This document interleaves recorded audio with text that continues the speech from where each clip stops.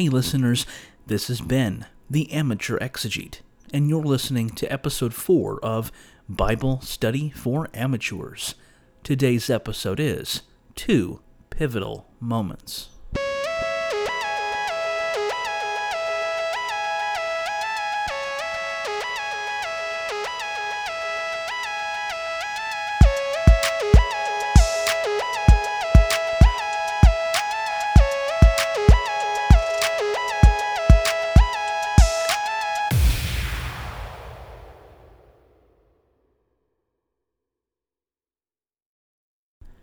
Do you remember where you were on 9/11?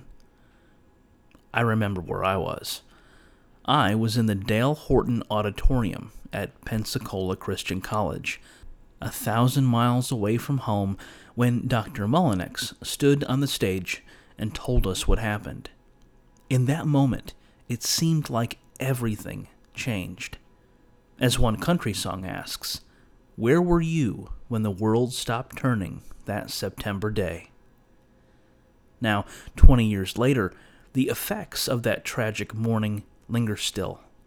In the wake of the attacks, military spending in the U.S. increased, attacks on Muslim Americans grew, and whatever innocence we as Americans had, whatever belief in our own invulnerability as a nation, was shattered. Last week, we discussed number 2 of 7 ways in which the Bible is problematic, per Kristen Swenson, in her volume, A Most Peculiar Book. Today, we look at number 3. The texts themselves were composed over a long period of time. In particular, Swenson notes that 2 events in history had profound effects on the development of the Bible: the destruction of Solomon's temple in 586 BCE, and the destruction of the Second Temple in 70 CE. Why these 2 dates? Well, there are good reasons for seeing these 2 events as pivotal.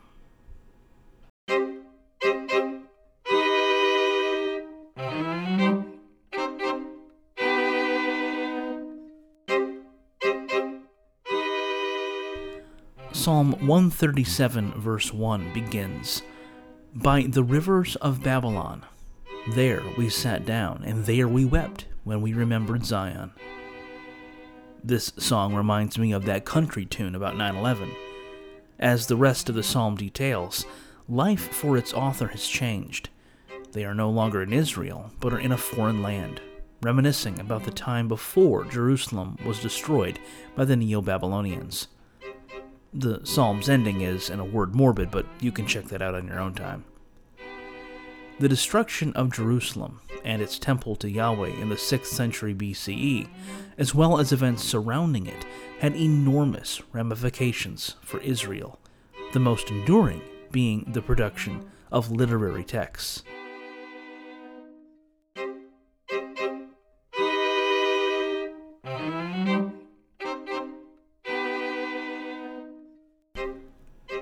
Let's start with some of the more obvious examples. The book of Habakkuk, which references the Chaldeans, another name for the Babylonians, probably belongs to some time just before the destruction of Jerusalem. Similarly, the book of Jeremiah, which begins in the late 7th century, continues on to the events of the early 6th, including the destruction of the city and the exile. The Deuteronomistic history, the term scholars use to refer to the books of Joshua, Judges, Samuel, and Kings, was no doubt edited during this period, as indicated by the end of the book of 2 Kings. In fact, some think that the prophet Jeremiah had something to do with the editing of the Deuteronomistic history. It was following the destruction of Jerusalem that someone took the pre-exilic prophetic work of Isaiah and added onto it in the form of Isaiah chapter 40 through 55. In the post-exilic era, after Babylon fell, the books of Chronicles, Ezra, Nehemiah, Haggai, Zechariah, and Trito Isaiah, that is Isaiah chapters 56 through 66, came to be. Even works like the Psalms, Proverbs, Ecclesiastes, Job, and Song of Solomon seemed to be the product of an exilic or post-exilic time period.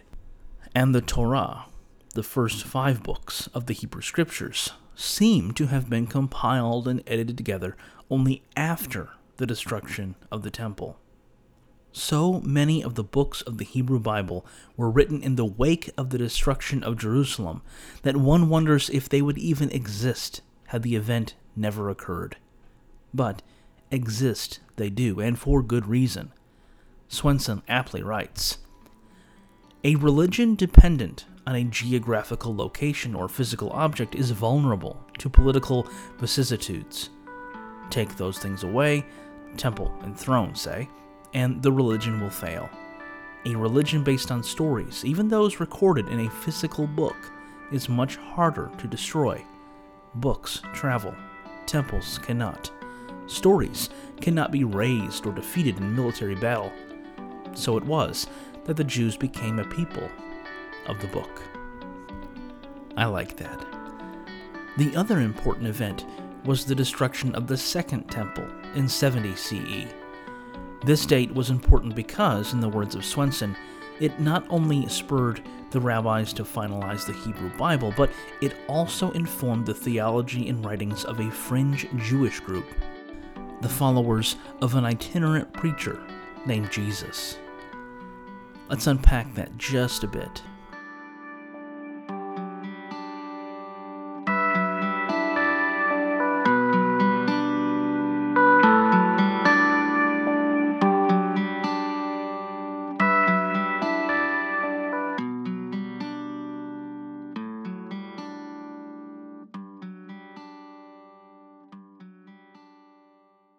First, as Mark Zvi Brettler notes in his essay on the canonization of the Hebrew Bible for the Jewish Study Bible, while the process of canonization was gradual, the crisis in 70 intensified a development that had begun over half a millennium earlier with the destruction of the First Temple.